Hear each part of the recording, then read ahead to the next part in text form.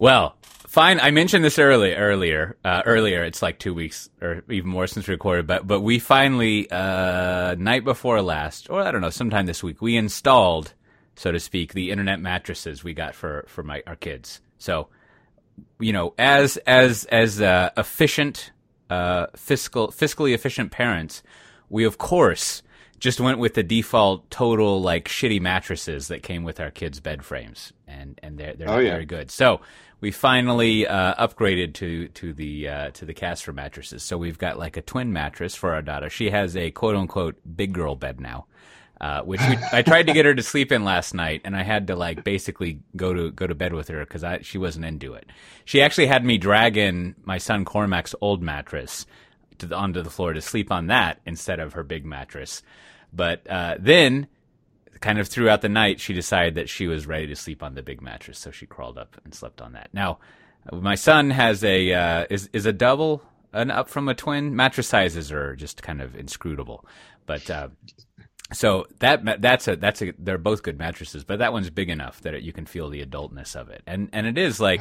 Now, I did not hear the patented Merlin Mann old man making a sound when we unraveled it, but I shit you not, when we were opening it up, my wife Kim said, "That can't be a mattress in there. That's impossible." She was very excited about. It was pretty much just like every podcast you've heard for the past 2 years, and I even used the Roderick on the Line discount code to get $50 off the order. It was very exciting. Way to go! Yeah, way to go! Yeah, and now of course, like this is like a Casper mattress, right? Mm-hmm. Okay, exactly, so. Both of them, and then we also got a box spring. They also sell box springs. That was exciting. Wait, those can't be like rolled up, can they? No. This is another thing. So that ships to you, and it's basically like a very long box. And what you have to do, it's kind of like IKEA magic. There's like these pin systems that you get the four sides, and you put pins in to hold them together. And then they have a rolled up bunch of slats. Slats is always a funny word. A rolled up bunch of slats in like a carpet, basically, that you unroll for your box spring. They don't call it a box spring. They call it a foundation. So there you go. All right. Yeah. So that William Gibson, be proud. So Coach A, do we have a Casper code that people can use? We do not have a Casper code, but this is a very artful, pertinent segue into an ad that we have. An ad that people are actually paying us money for. It's amazing. So first of all, thanks to Clive over at Casper for reaching out at this. But so I think I will forget when this was. I think when I was on vacation or something. But so far I'm doing a good job with the ad. But essentially, you can imagine being an internet mattress company. Casper has a website, and Clive was telling me they're hiring a bunch of senior SREs, site reliability engineers.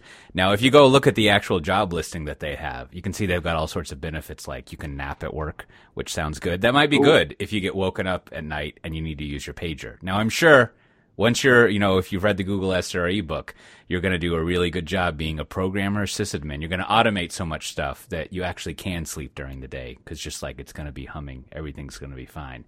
But anyhow, I don't know off the top of my head how many they're hiring, but they have a good job ad there, and we'll put a link to it in the show, or you can just go to casper.com/jobs, and if you prefer email, you can email it to jobs@casper.com. Now, I went to go look up, in Glassdoor, what kind of place Casper is to work at. I assume Glassdoor is legit. People reference that. And they have 4.6 out of 5 stars. So it seems like it'd be a pretty nifty place to go work. And, if they've got those mattresses lying around, I bet they have like little tiny ones that you can put your action figures on. That would be fun too. Office singles. Yeah, and I'll have to take a picture of the documentation they sent with the twin mattress. I don't think the double mattress had this, but I had Kim, my wife, look at this, and I'm pretty sure there's a handwritten thank you note in it, which is kind of astounding.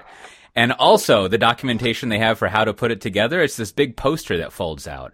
And if they put that much care into the documentation, it must be like the rest of the IT over there must run really well, because that documentation is top notch. It's like you can tell when you pay attention to something and actually like hire real people to like work on it, you get good results. it's a really good poster to look over. So anyways, just to wrap that up, if you go to casper.com/jobs or you email jobs@casper.com, you'll see the senior SRE jobs there. And, it's what you would expect a Google SRE to do if you read through it. And, it should be a fun job to have there. And of course, it would be helpful if you mentioned that you heard it here on Software Defined Talk. Then maybe with our buddy Clive, we could even get like a nice testimonial, and we could help other people out find jobs. And if you missed all that, we'll mention it at the end and put it in the show notes as well. I've been on vacation for 2 weeks, which means the show doesn't happen. Now, someone was talking, Brandon. Someone was talking with you about like Zencastr or something. Did you evaluate this Zencastr setup? I did get an account. They gave me like the free premium for 2 weeks. It looks good. I did not. I thought, I was like, well, maybe Matt Ray and I will record one since we don't have the proper setup. But then I went on vacation instead of that. So I can only thing I can confirm is like, yeah, if you record a podcast of one person talking for like 3 minutes, it totally works, which is completely not what you want. And I think it does a lot more than that. So it looks cool though. I liked some of our fellow listeners, our podcasters gave us the recommendation in the Software Defined Talk Slack channel. So it was actually quite good. Now this brings up several items, and we'll get back to a meta item, because podcast talk is always a meta item. But a meta item, I did set up a Slack channel for Software Defined Talk. A few early super fans came in, and I have to confess, a core problem is because this would be a fascinating product management conversation to have with the Slack people. But basically, it's invite only. So you got to use all these scripts to like make it so you can automatically get invited. And, I tried to go install it on Heroku. And because it was not something I can do in PowerPoint, I failed at it. So if someone knows how to set up like the auto invite thing for a Slack channel, that would be handy. But in the meantime, if you want to get invited to the Software Defined Talk Slack channel, you can like DM or at me or something in Twitter, or, you can email me at sdt@cote.wtf if you're really excited to use email.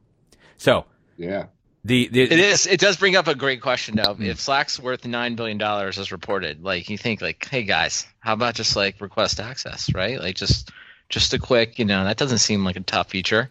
And it's only been implemented like 1,000 different ways from what I can tell on the internet, right? And I've seen virtually a bunch of like tumblers and various different solutions to it. So I think one was like a GitHub thing. You make a request in GitHub. So I think there's quite a bit. It's like quite a bit of demand at this point. To your point about product management, I think like just Google Slack, I guess Slack request, and I think you'll get 1,000 different ways. It seems like good evidence the users would benefit from such a feature. But I mean, it's not there because so Chef has a couple of community Slacks, and they've got like thousands of people in them. I hate to think that somebody has signed off on all those individually. Oh no, there's like some sort of scripts or something that automated it. Like when I joined the Cloud Foundry Slack thing, like you go through that, and I don't know. I'm sure if I hadn't stopped programming in 2006, like I tell this to a lot of people, I stopped programming in 2006, which means I don't understand how virtualization and Git work in the programming world. Like that was like right before that. And now like the entirety of programming is based on that. Like I had an inkling of JavaScript. Remember we did all those experiments with like holding a socket open and putting real-time stuff in JavaScript. But like good times. Yeah. I don't know anything about mobile development. I mean, I'm just like totally. I'm like one of those. I've been listening to the what is it? The Promise and the Glory by Manchester, the history of the United States from like 1910 to 1970. It just wrapped up the World War II part. It's like those Japanese soldiers lost in caves. That's what I am. I'm still telling people why subversion is a good idea. All right. Well, but even funnier, even what's great, I just wanted for the Slack product management. It's like, like if your customers are, people that work at Chef that like live to automate everything they've ever done in their entire life, probably don't have to worry about it. They don't need that feature. For everybody else, it would be a huge benefit. So maybe Amazon can buy them and take that strategy burden off of them. Hey guys, go write this. Eat some pizza and get to work. Pizza, 6-page memo, get it done. That would be crazy if Amazon bought them, right? Like Amazon doesn't have like an online office thing, right? Like, Google Docs or Office 365, or do they? They do. What they have? I know they have like hosted. Yeah, they have something. They have like virtual desktops over the internet. Yeah. I used those when they first came out, and like all VDI stuff, for some reason, I had been put in a time machine and transported, if that's the right vernacular for time travel, sent back in time when virtual desktops were very slow. I understand virtual desktops are super fast nowadays, but the one that I was using was very slow, where you had the big blocks of unrefreshed content. But it was kind of nice because I was on a Mac, and I was missing the extensive tool suite and functionality in the Windows version of Excel. So I tried to run a Windows version of Excel, but does that work? If I hadn't been sent back in time and it was operating at a normal speed. No, because like I actually have a need for Word 2016 on Windows, not Mac. Yeah. And I bought I bought Word 2016 so I could use some feature, and it wasn't in the Mac version. And sorry Microsoft, your documentation's terrible. And yeah, I need to get just Word 2016 for, I don't know, a day or two, and then I'll be done with it. And so I need like VDI or, Word by the hour or something like that. Yeah. Who's really good at that? I think Office 365 maybe, but not for the case you're talking about. But no. I had to use Illustrator to do something just once, and you can get like a month subscription. It's hella expensive, but if you expense it, why do you care? I mean, it's like $30, right?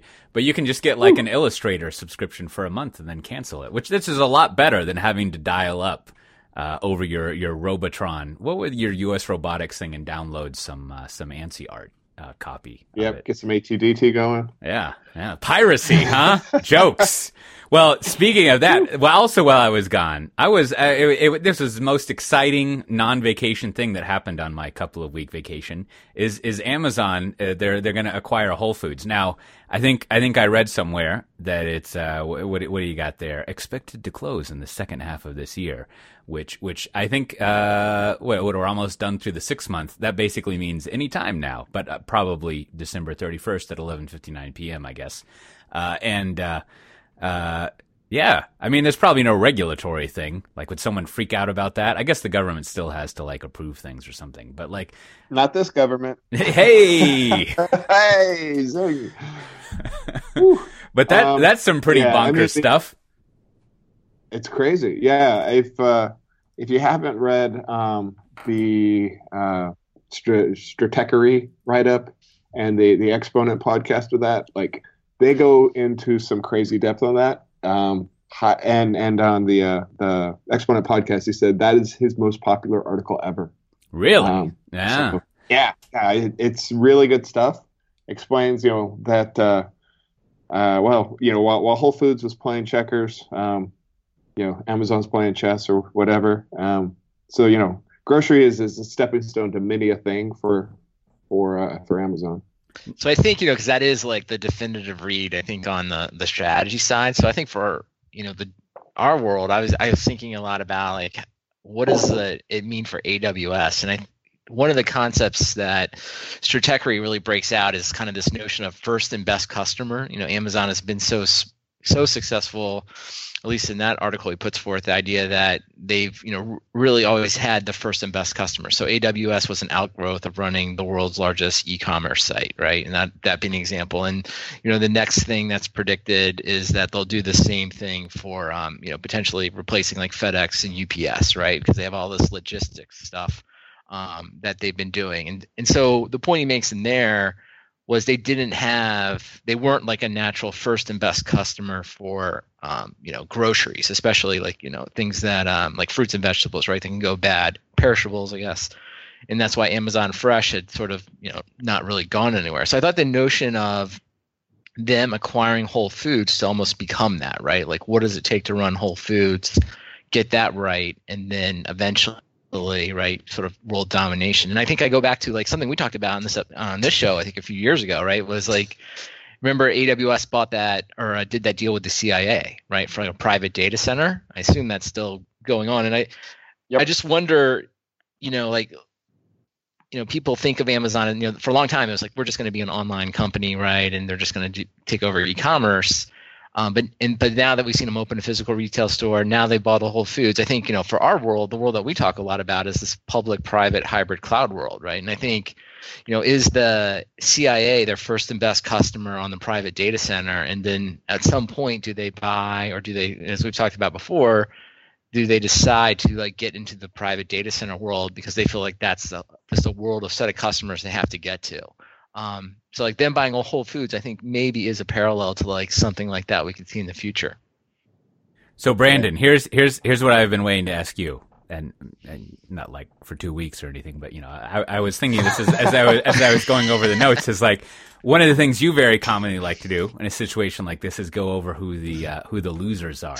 Like what, and not only who the losers are, but like what does it mean for the future of the area? So, coming off the tails of your industry leading expertise as a grocery store analyst, right?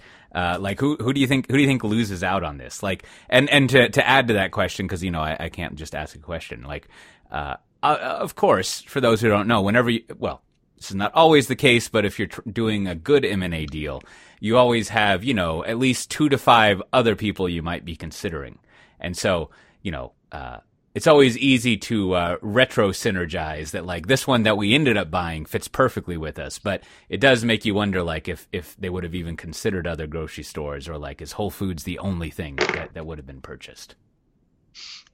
Yeah, well, I think clearly Whole Foods being under attack from an activist investor, right, and having that brand at what I think most people would say was a depressed value for Whole Foods, so like really made them, I think, like the logical choice, right? Like a couple things, like we always talk about it, like a lot was written about the brilliance of Amazon, but some of these things have nothing to do with Amazon, right? Like an activist investor, like sort of like what asset sort of looks undervalued. So all those things I think happen, and then I think Amazon has a smart group of people, right, just looking at M&A all the time. So clearly, I think it is a win for Whole Foods as a company, right? I think they sort of probably found a good exit in a difficult situation. And then as the financial press and all the stock market shows, like anybody who's a grocery store, they have to take huge pause, right? Kroger and Safeway brands, and here in Texas, of course, like everyone loves HEB.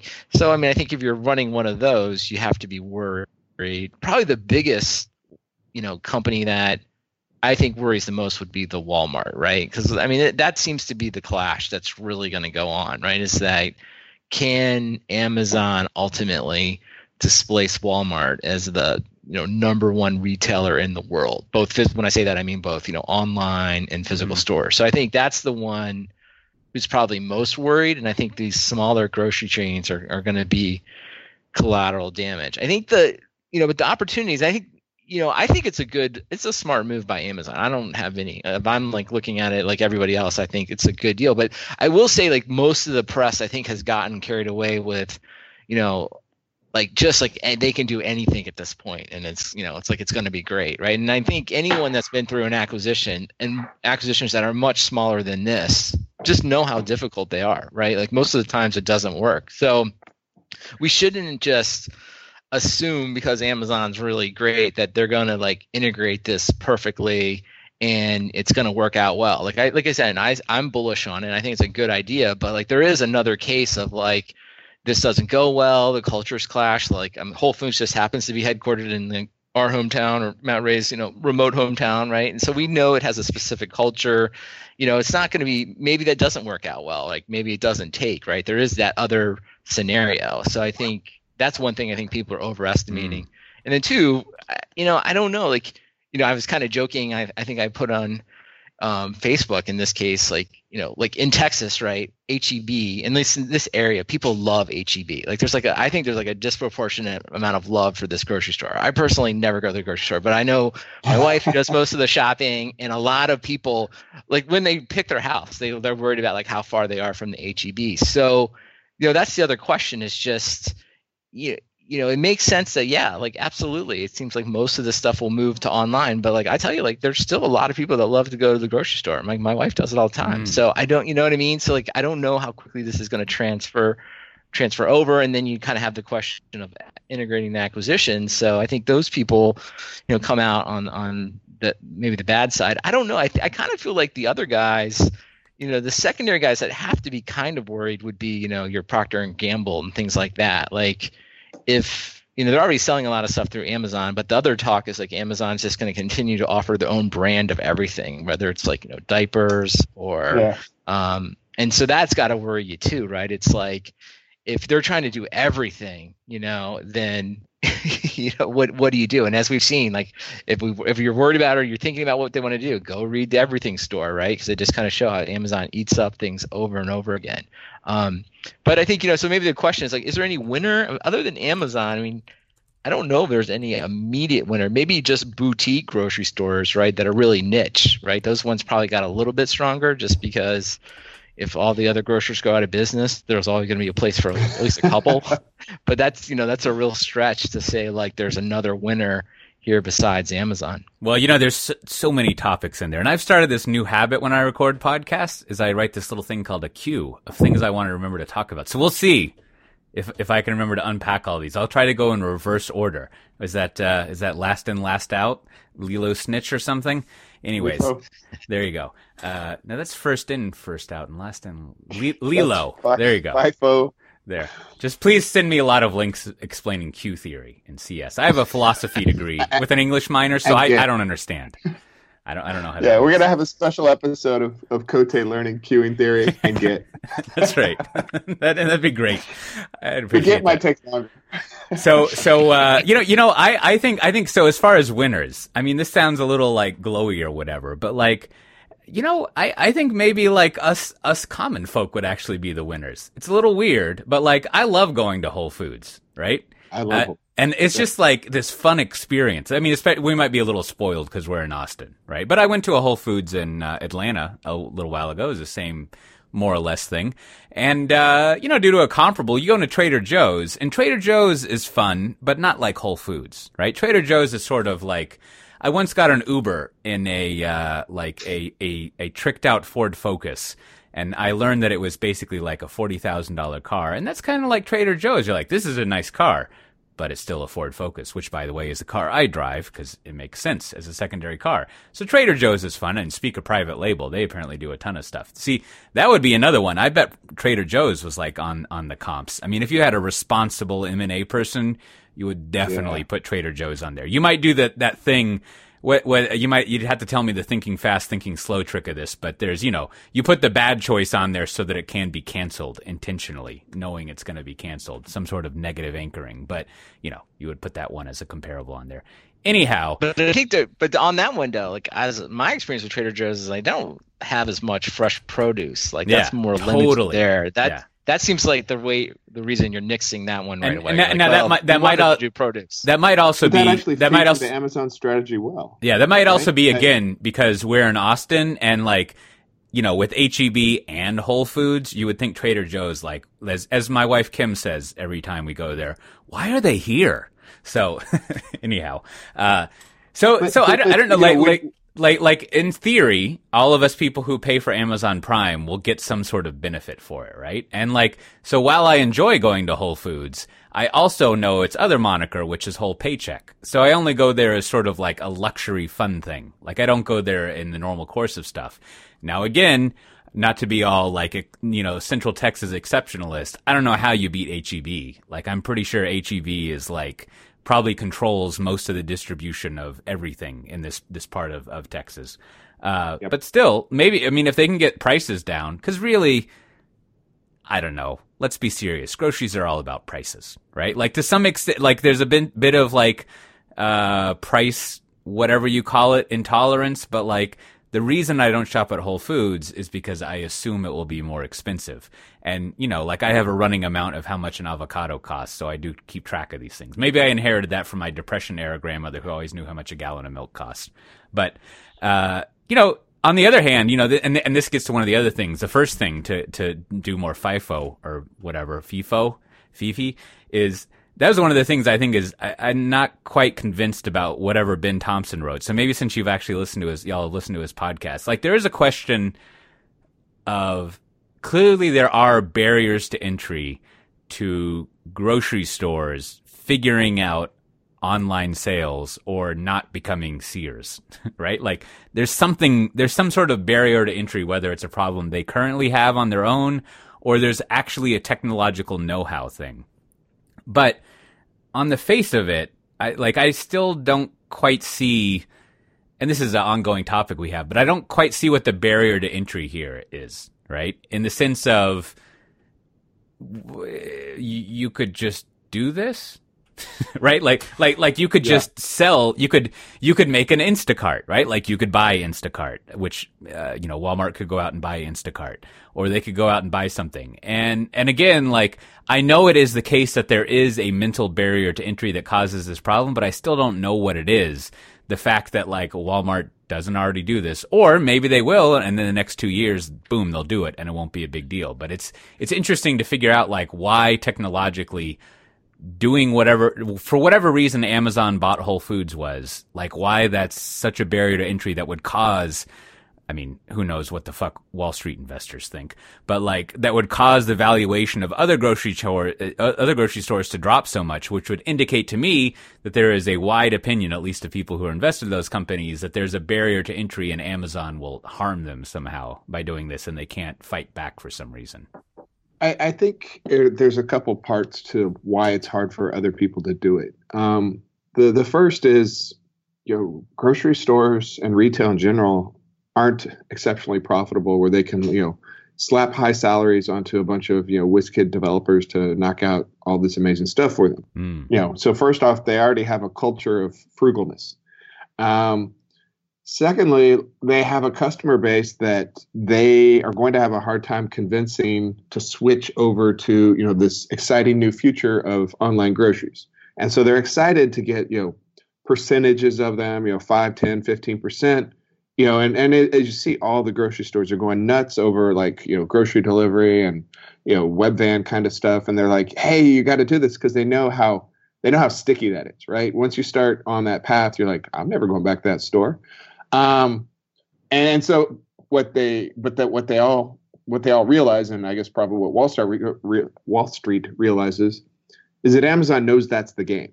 Like you start sticky and you just keep growing your pie. And so Amazon doesn't have to get 100% of home grocery delivery.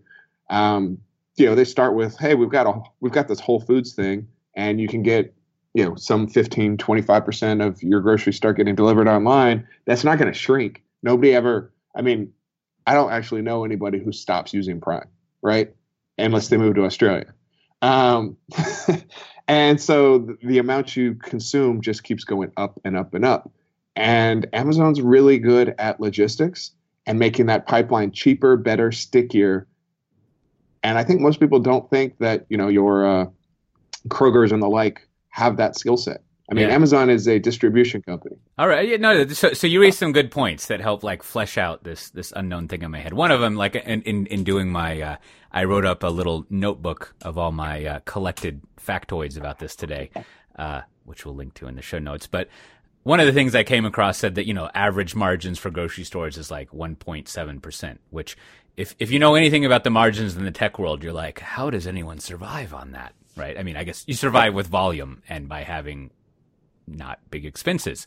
So there is, from the baseline, you've already got this problem of, as you say, being frugal, which affects your willingness to innovate. And then I guess that gets dyed into your culture to some extent. And you probably end up, I imagine groceries are a human intensive thing. And looking at someone like Whole Foods and probably H-E-B, like there was someone in an H-E-B buddy costume the other day. Like you probably decide to spend a lot of your money on people. Your spare money on top dollar. Yeah. Right. My son Cormac, he was more interested in looking at toys than H-E-B buddy, which we got to work on that. But anyways, so yeah, I guess you just have a culture of not investing. Which means when someone comes around who does have a culture, as Amazon does of long-term investing, then it's easy to get whomped by it. And then so this also raises another question that we kind of skipped over, is like, well, what exactly is the business or whatever? And it seems like, you know, it's easy to focus on like the online grocery business. And there's a bunch of, in that notebook, you can see there's, I don't know, how it's like 10 or 20 billion estimated market in online groceries. But the overall grocery market is like 600 billion a year in the US. So while it's small and, you know, it's, I don't know, 20% growth rate or something like that. So it's fast growing.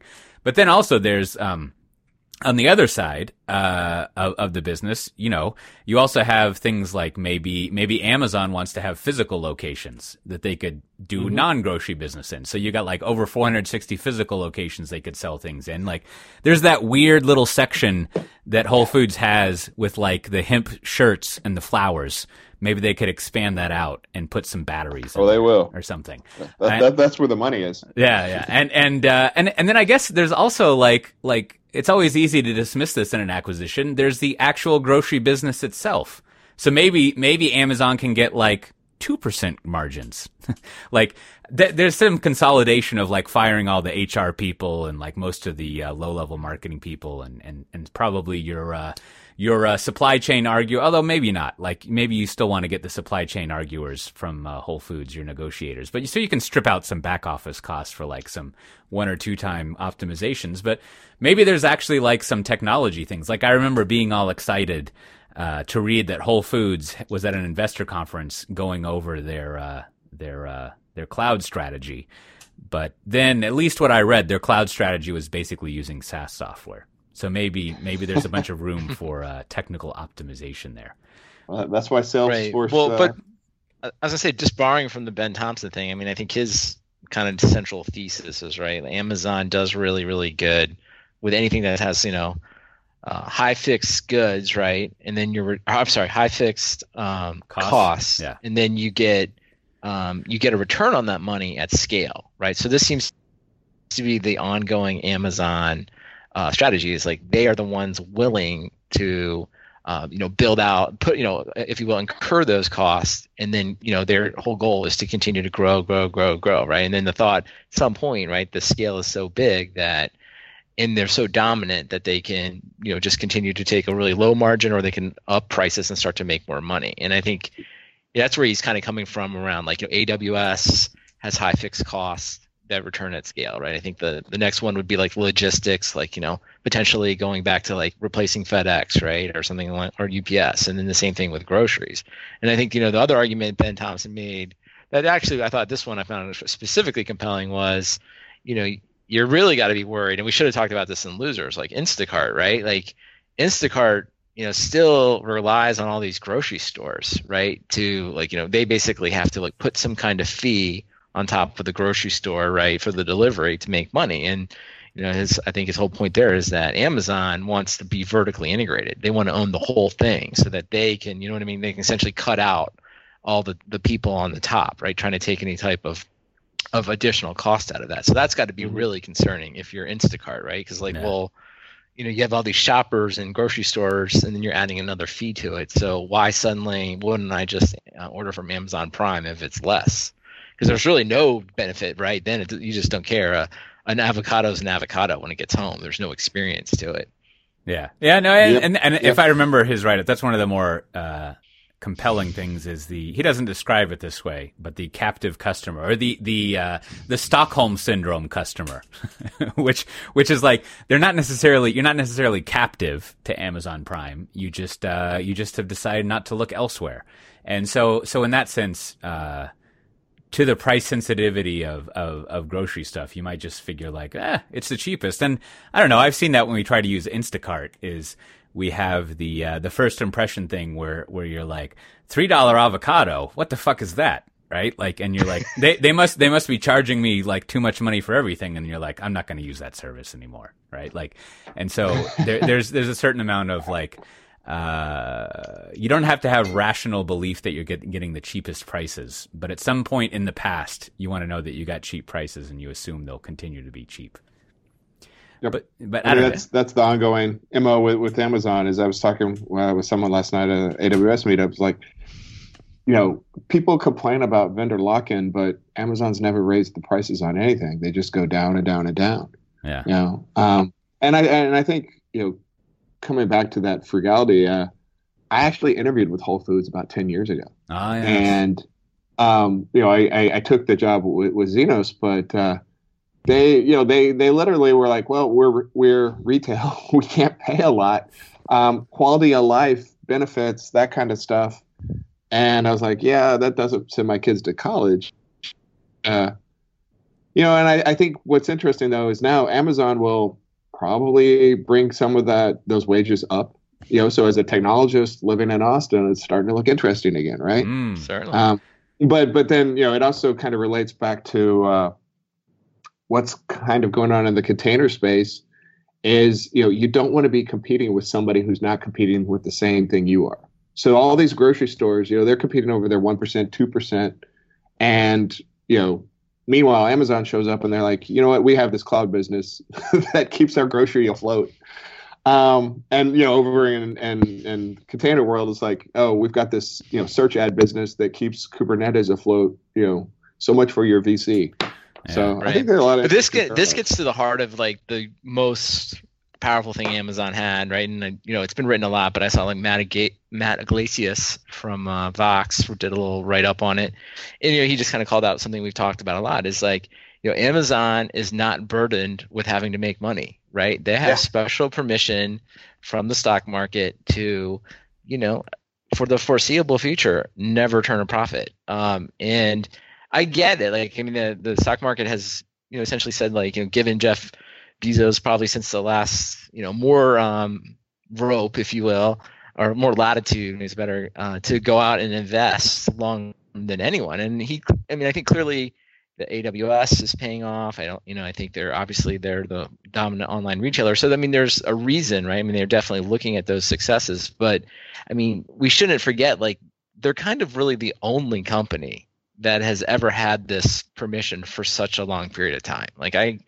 don't know. I can't really think of any company that's gone this long, and gotten to this scale that has not really, investors haven't demanded some type of return. I mean, even like hugely successful companies like Apple and Google, right? I mean, they return, billions and billions of dollars in profits, every quarter. So, I think, as Matt Iglesias says, it's like, everyone else must think it's unfair. And I guess maybe we do, but it's the realities too. So, so that's like a really interesting thing. It's like, if we all just believe it, this maybe comes back to our Sapiens book review. If we all just believe it, it's true, right? If we all believe $1 worth $1, it's worth $1. So I don't know, as long as everyone just believes Amazon's going to be, infinitely successful, then like, yeah, it will work out. But, there is a day that will switch, and that's going to be the day that, and I have no idea when. I wish I knew, right? I let everyone know, but that's going to be the real question, is like, what does the company do at that, that next moment? But right now they're just hitting on all cylinders. Yeah, that would be that gets back to my undefinable faceless quandary at the middle of this kind of thing is what is in that spreadsheet that all the financial people have? What is exactly in that macro that's like the Amazon discount or bonus, right? like what is it that they do consistently as a company, or that people believe that they're doing and will continue to do, that allows them to like be in that state, right? And in comparison, right? Like, you could even look at like Apple in the past, or IBM, or all these other companies. Like pretty much most every other tech company older than 10 years that's not a .com company or Apple, and like someone accidentally deleted that macro, right? Like it doesn't exist there. Well, I think there's a caveat there. Like, no company that I know of, like, and this is maybe just simplifying it too much, has really said like, our goal, our mission is to own like, say, 70% of consumer spending. And if you start to like add that up, right, it's like groceries, clothing, retail, right? You know what I'm saying? If you just maybe we just said retail. Our goal is to own 70% of all retail, something like that. So no one's really kind of started out of that, because when you start to add that numbers up, the numbers are just so large, right? I mean, it's like, yeah, fine, Amazon's like making, whatever is in the billions, but these are numbers in the trillions, you know what I mean? And that's why people look ahead. Like, if you're making the bullish case, you're like, wow, this company, is going to potentially own 60, 70% of retail going forward, of everything, right? And so if that's the case, then it's like, yeah, I mean, it's undervalued, right, at this point. Well, Go ahead. Probably the same people making that sort of calculation are the ones who keep, until very, very recently, kept pumping billions into Uber. They've got that spreadsheet where they're like, okay, you guys are going to lose money for 10 years. We're cool with that. Here's another billion. Yeah, because I think, again, you're right. Your point, same thing. It's like how much money is spent on transportation. Like, I guess it's your point, Cote. It's the top line. If the top line pie is so massive, and you can create a narrative and story behind how you're going to suddenly in an area that no one owns, like, a significant percentage, you're going to own whatever 50 or 100, 50 or 80% of it. And, that narrative is bought off on Wall Street, they're going to give you this huge valuation. It's just like most of the time in the past, I just don't think those have even gotten, like, no one really believed it. Like, maybe in this vein, like, there was a point Webvan, right, was the first attempt, or I don't know, not the first, but like certainly the biggest .com attempt at online groceries, right? I mean, they did get an outsized valuation because, like, people are like, oh, this is going to revolutionize groceries. And we all know it didn't happen, and they ran out of money. But it's all about that story, right? Because at the end, like, we should always just, we should not dilute ourselves to think that those people have even the macros, right? It's just like they just all believe in the story today because it's like, it sounds like a really good story. Yeah, like I mean, I'm sure there's more than three, but it makes me think there's like at least, or it makes me think of three different sort of like I don't know what to call them, strategy modes that investors would respond to. And the first one is like the classic Warren Buffett value investing, which works some of the times and other times. And step one in that is already be successful and have lots of money, as we know, right? And then once you already have lots of money, then you just go get basically the permanent brands of the century, like Coca-Cola and other people, and insurance, which is just and just buy those, and you just you have the Mungarian compounding interest, so you can make money that way. Now, the flaw in that model is you already need a shit ton of money. So that kind of eliminates most of the market as far as people who can do it. Now, the second one is sort of like the one that we always joke about, which is just sort of like the bullshit hustle, which is just like, I'm going to build up this big company with some asset that can't be valued, and then someone else is going to buy it. Or I'm just going to reap a bunch of cash that was floating through the air within it, right? And that's like, I don't know, it's not necessarily true or false or whatever, but that's the notion of what a startup does. I'm sure if I watched that like Silicon Valley show, there would be multiple examples I could cite from that canon. And then the third one I think is like the one that and I don't know, maybe somewhere in there's like 2.5, which is like genuine innovation, which is like you come up with something new and you protect it with IP law somewhere and then you sell it, right? Like something that hasn't existed before. And I don't know, one of the first things you learn when you study strategy is like, forget that. That never happens.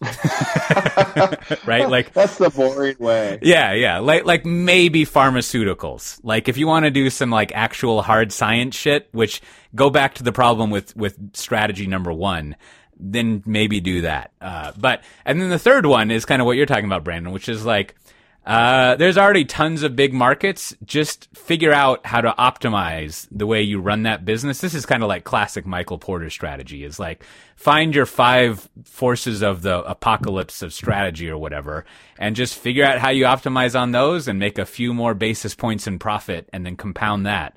And then you win. Right? Like 70% of a huge top line market, or even 30% is massive. And, I think that third one, and maybe this is why, one of the reasons why it's that Amazon secret macro is like, it's pretty easy to explain conceptually. And in theory, it's kind of easy to prove out the soft side of it, which is to say, using your Webvan example, right? Like if you're good at like a 10-year journey of investing in stuff, there's going to be a pretty good curve of adoption and people giving you money. Never mind if you're losing money, but it's going to be evident that the business model works out. Versus like Webvan, I forget what the figures were, but like that was the one the Borders person started, right? Where like you build out all these distribution centers and then no one buys anything. You're like, well, that didn't work. Yep. Whereas maybe if I don't know what the rate is, but maybe there's an actual rate of revenue that of sales that you get, whether or not you're profitable, it instills confidence that you have that model figured out. Right. And I think you pretty much nailed it. Just to unpack it a little bit, it's just like when the target addressable market is like very well known and easily estimated and it's huge, right?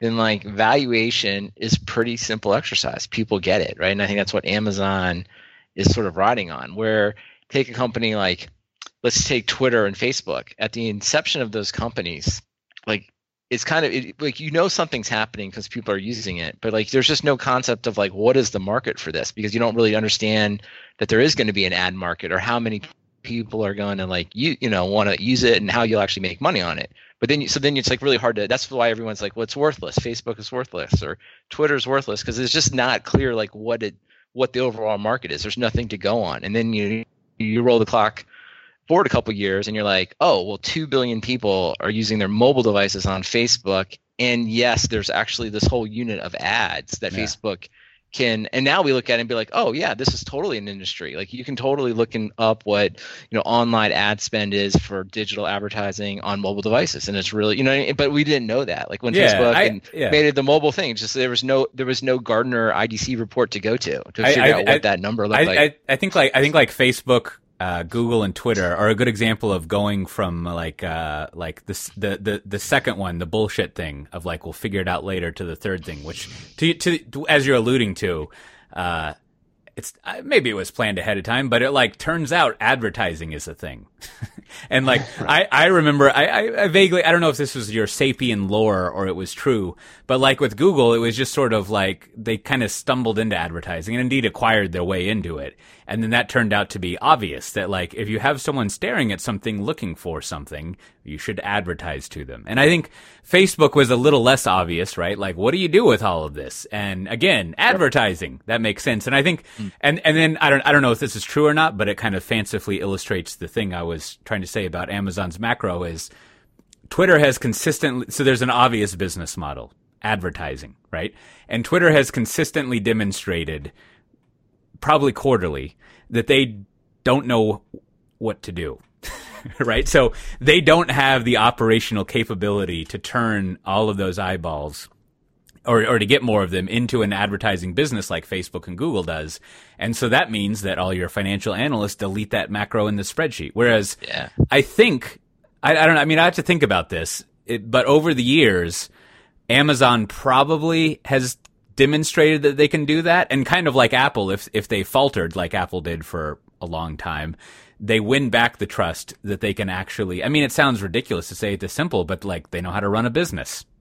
Like they know how to innovate and predict and then actually operationalize all the business models. That no, but I think you're hitting on like three good things there, right? It's like one, I think the metric you can watch Amazon is just gross revenue, right? That continues to grow. People are happy with it. So that gives investors, you know, the courage or the will to continue to invest more. And Facebook, same thing, monthly active users. And then the time spent has consistently gone up, right, for like a long period of time. And now they're at, you know, just over 2 billion. I saw the press release the other day.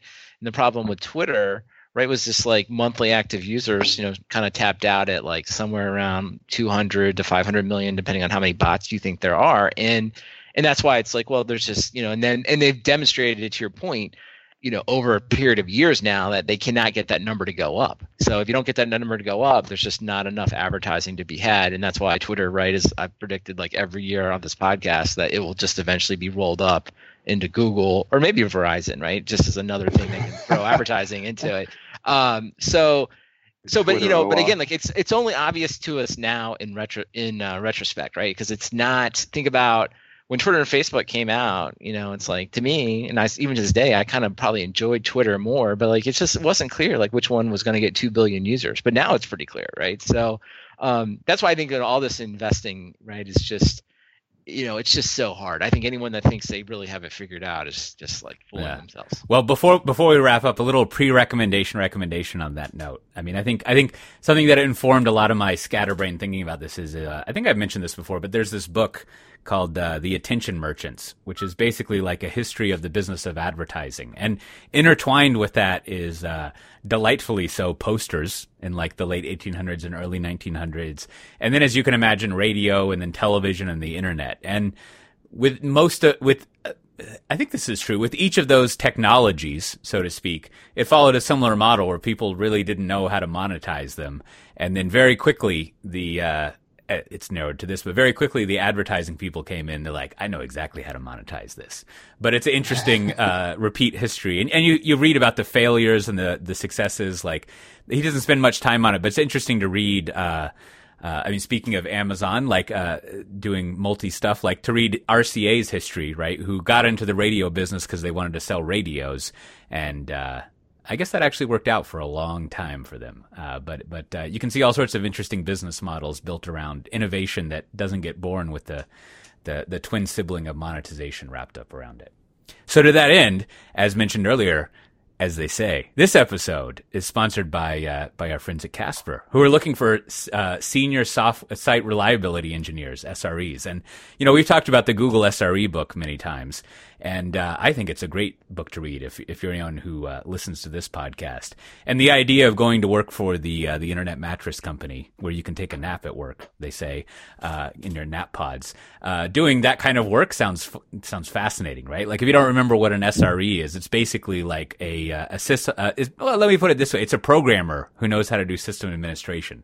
Something that Matt Ray could have done in his life if he decided not to go sell software in Asia Pac and talk with VMware and all that kind of stuff. Whatever it is Matt Ray does. All those things. That's right. So if you're interested in applying for those jobs, you can go to casper.com/jobs, or you can just email your resume for the senior SRE jobs at jobs@casper.com. And I'll also put a link to the actual job listing that they have. And again, thanks to Clive and also Casper for reaching out about that. And it'll be fun to see if it actually works. You should mention that you heard about it here, and hopefully we'll hear back about that. So, as usual, and Coach A, I think we have to say in Casper, a better way to sleep. Yeah, that'll be our. I want to get that, sure, because every podcast has to have a statement like that. Well, a better place to sleep and get jobs and get a job. Yeah, and like I said, their mattress documentation is excellent. It's not, fantastic. You know what? It's just as good. What was the company we talked about last time? Isotoner. Isotoner's documentation. Istio was really good. Their documentation is equally good for mattresses. So there's a whole bunch of links that we went over because we wanted to talk about HEB Buddy and friends. Yeah. But there were some rumors. I went to go see if this was confirmed or not. There was some rumors that our friends at BMC were going to merge with CA. Now, some wise person on Twitter was saying it was actually their PE firm who was buying it. Whatever. But having those two people get together, that would be interesting if it happens. And then you got, we talked about Amazon eyeing Slack, and Walmart actually did a few acquisitions there. We got all sorts of stuff that you can go. Lots of show notes. If you go to Software Defined Talk /97, you can see links to that Casper SRE job, and also all of the numerous links that pretty much Matt Ray has pulled together. The State of DevOps report came out recently. I still haven't read it because I was on the Alabama beaches, but I'll have to look. My guess is that Westeros culture crossed with giving a shit has good results. So you should also have continuous integration, check in your bash scripts, and other things. I joke. I'm sure there's really good stuff in there. Use Git. Yeah, use Git. Subversion. Don't want it. So, again, go to the show notes, Software Defined Talk /97 to find all those links. And what do we got? Let's. I got to buy time to think of mine. Brandon, what's your recommendation for this week? I feel like I should recommend Microsoft SourceSafe as your source control system from the late 1990s. Yes, it was. That was my. That's where you used to lock files, which is now with the kids not allowed. So I kid. I'm going to recommend a podcast from a friend of mine. So this is I call it like a passion podcast called the Scholar and the Dropout. It's a couple guys who are into fitness, specifically CrossFit, kind of talking about fitness, how to get into fitness, talking a little bit about diet and health. And one of the guys is actually pursuing his doctorate in psychology. So he is actually very well educated on the subject of psychology and talks a lot about that as it relates to like health and fitness, which I think is just a fascinating subject because like really the whole mind body. So check it out. You can listen to Marshall and Pete, give you lots of tips on how to work out. And they, like, people that I know that happen to listen to our podcast, and they're not really into tech. They're like, have no idea what we're talking about. Sometimes there are times in the podcast where they get heavily into CrossFit and you have no idea what they're talking about. But just keep listening, because it gets to some good parts. So check out The Scholar and the Dropout. It's 5 minutes over 5 p.m. Central Time, and I gotta get to my family time. But I've got a lot of questions about CrossFit, mostly having to do with me rereading a excellent 2012 overview of what Karl Lagerfeld, the head of design at Chanel, if I remember, does. And he has this great line where he's like, he's probably got a German French accent at this point. He's like, I do not exercise because my doctor says that it is not necessary.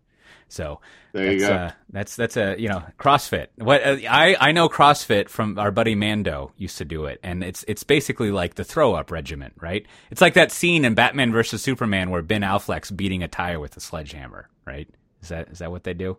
Yeah, so I've been doing like just going to like kind of group training and just kind of cross training, not officially CrossFit. So like it's sort of like I've seen CrossFit kind of go through this different thing. Like, is it a fad? Is it a thing? But these guys sort of kind of like break it down more around, like kind of get into more of the philosophy around it. Like it kind of started, like I would almost kind of equate CrossFit in a little way to like open source, right? It's like, hey, it's a bunch of people that got together and said like, what's the goal here? The goal is to be a fit human being, not like lift a lot of weight, not, run a marathon, like be a really fit human being, right? Be like so that like, hey, like a burning building, you can run out and help people, right? Like things that would maybe happen in your life that you actually care about. But more importantly, like you're going to be fit for later in life, right? Because, not weigh as much, have good core strength, right? So, but it all kind of comes from like a very like a kind of like open source, like we're trying to do good here. This is the way to do it. But it also opens itself up to like lots of different factions, right? So I don't know. I've kind of come around like it depends on what you're looking at. If you're looking at someone who's like running a gym and is just throwing up a bunch of CrossFit marketing, and it's not, you know what I mean? It's like someone who's like a proprietary software vendor and then like we're open source, right? It's not really genuine, not really getting at what they're trying to do. Now, if you look at a bunch of people that are like, I'm trying to get really fit in a really healthy way and do things that like mimic my lifestyle, it gives you a totally different perception. Yeah, so this is kind of what they touch on the podcast. I think it's. Yeah. And to be clear, two things. One, I'm not saying it's bad. I'm more interested if something I should be interested in. And I remember that our buddy Karl Lagerfeld, he after that sentence said, "I used to work out a lot as a kid, and that sticks with you." So maybe he laid the baseline. But I should say this still, like if you're somebody that does not have to work out and you manage to keep yourself at a healthy weight range, like God bless you. And I wish I was you. There's like no answer to that. It's like, yeah, great. If that's working for you, like that never works for me. So I think it's a lot like agile software where, there's a whole lot of dogma and there are people who will argue about the proper length of a scrum and, standing up and sitting down. But the rest of us are kind of like, you know what? There's a lot of good stuff there. If I do most of that, I'm going to be on a better path. Well said. Yeah. How about yourself, Matt Ray? What do you recommend this week? I was at the Manly Library, and they had a big exhibit about rock and roll books. And I saw the autobiography for Johnny Ramone. And the Ramones were kind of my favorite band as a kid, as a youth. And it's hilarious, but it's terrible at the same time. I mean, he's not super educated. And he's like, we used to travel a lot, and you got to say it in his accent or whatever. We used to travel a lot, and I hated traveling. It's like these guys did almost 3,000 shows. Like they were, he's like, I hated France. I'd stay in my hotel room. I hated their food. I hated the way they talked. It's like you toured for 30 years. And he's got, all sorts of great stories about how like everyone else hated him. And, it's just, if you're into like punk rock, it's a great slice of history, but, he's not, he's not the most likable guy, but it's a good book, entertaining read real quick. Yeah, That's my pick. talk about halo effect things. I always figure pretty much every rock star is a halo effect, and in this negative way where you're like, how can this is not always the case. I don't want to insult all of our rock star listeners, but I figure you come across rock stars a lot, and you're like, how did such an asshole get to be so famous? It's like, well, there's a lot of assholes out there, and so the law of big numbers is that some of them will just rise. But he, I mean, the nice thing about him is he just had this very blue collar ethic. He was like, I was a fuck up as a kid. I worked in construction. I liked a bunch of bands. I started playing, and then he was like the hard ass who like made sure they never missed a show. He, gotta have that. He was allowed to drink before. He was just like he ran the band with an iron fist. Yeah, see, he had his own version of that macro in the Amazon Excel spreadsheet. He had like actually doing stuff. Yeah. I mean, he has all these critiques of other bands. He's like, I knew those guys wouldn't succeed because they all did smack. It's just hilarious. Well. I have 3 recommendations this week because I can't help myself. So I was on vacation. We went to the Gulf Shores of Alabama, which is on the what do you call this? The Gulf of Mexico, and it was really nice. It was actually kind of perfect. There was a hurricane, the effects of a hurricane that came through, but aside from those few days where it was raining, which you can't really like fault it for that. It was nice. There was good food, although we cooked mostly inside the house, which is a great way to save money if you keep track of the price of a gallon of milk. So then also while I was there, I finally read that book, Hillbilly Elegy, because I was in Alabama wondering what was going on there. There's a lot of us fellow white people there in Alabama if you're vacationing there. That book's all right. That book, it's entertaining in its own right as a memoir. But and it kind of goes over a good description of just like, to use another phrase for hillbillies, poor white trash, poor white people. But, the one thing it never really gets around to is like a very explicit conversation, either discrediting or explaining why it seems like hillbillies are so bigoted and what their problem is. Like, it's kind of like scurrying around in the background, but it leaves you very unsatisfied because you have this very sympathetic case of like, oh, of course, if you were raised like that, you would turn up into like not cool.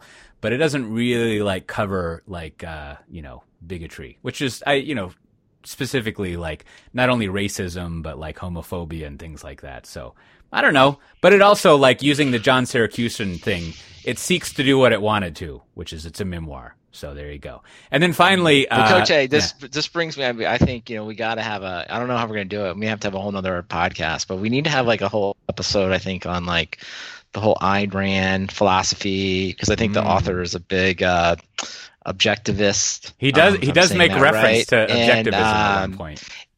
And of course, like we didn't talk about on this episode, Uber and Travis.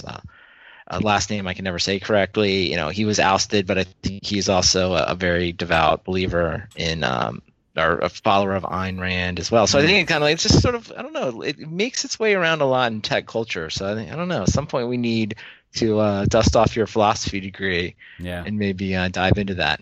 Yeah, no, on that point, I mean, not to start that episode, but he does have a pretty good case of balancing out like you should get a job with, and also the government should make sure there's the safety net such that people have the mindset where they would go get a job, right? So like it's you gotta before you tell someone to go plant crops, you got to make sure they're not just standing on top of a rocky like hill that's been salted. You got to take care of that first. So anyways. And then I just read quickly through this. It's not Harlan Ellison, Warren Ellis, little short story called The Dead Pig Collector, which it has a gruesome premise to it, but it was a pretty good short story. So as always, this has been Software Defined Talk, brought to you by Casper this week. You should go apply for their senior SRE jobs. You can check out the show notes for how to get to that. But if you just go to casper.com/jobs, you can find it. If you want to find those show notes, you can go to softwaredefinedtalk.com/97. And it's always handy if you actually just subscribe to the podcast. It gets downloaded automatically to you. And if you're in iTunes or something, it's nice to read a review. But really, I think it's just best to share it with your friends and all of your social holes and things like that to help us spread the word about it. We have a weird oscillating amount of downloads around. It's always nice when we get a lot of them. And it also just means a lot to hear from people. And so with that, we'll see everyone next time. Bye-bye.